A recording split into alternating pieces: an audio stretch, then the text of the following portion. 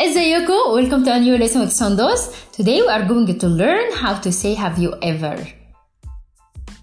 Okay, so Arabic is very easy, guys. All you need is just to practice and learn. It's like any other language. So past tense, in Arabic we just have past tense and present tense. We don't have past tense, progressive and simple and perfect, We don't have present simple, present progressive, present simple, present perfect. We don't have all of that. We only have past tense, and present tense, and future tense. Okay?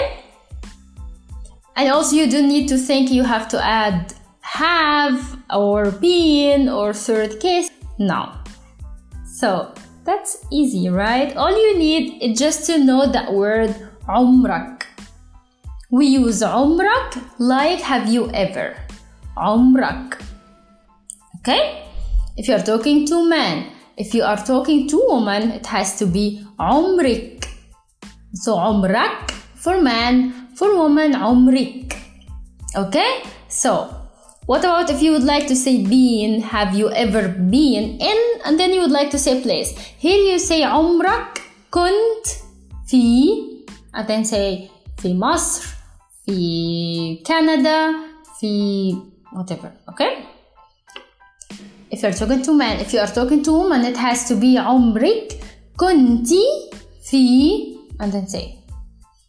If you are talking to a group of people, you have to say عمركم كنتوا في. عمركم كنتوا في. Okay? Okay. What about if you would like, have you ever eaten something? Have you ever visited? And then say the place. So here, if you'd like to use verb, it will be in past tense, like verb visited. Visit is يزور, in past tense زرت. So عمرك زرت مصر, for example. Have you ever visited Egypt? So just imagine you would like to ask someone, have you ever eaten falafel? So here you are going to say عمرك كلت. Past tense from eat ياكل. In past tense كلت. So عمرك كلت falafel. This is question. عمرك كلت falafel? And then you say yes or no, أيوة or لا, and so on. Okay? So tell me that have you ever been in دهب? عمرك كنت في دهب? Or have you ever visited دهب? عمرك زرت دهب? If you have any questions, please let me know. I'll be so happy to answer all of you.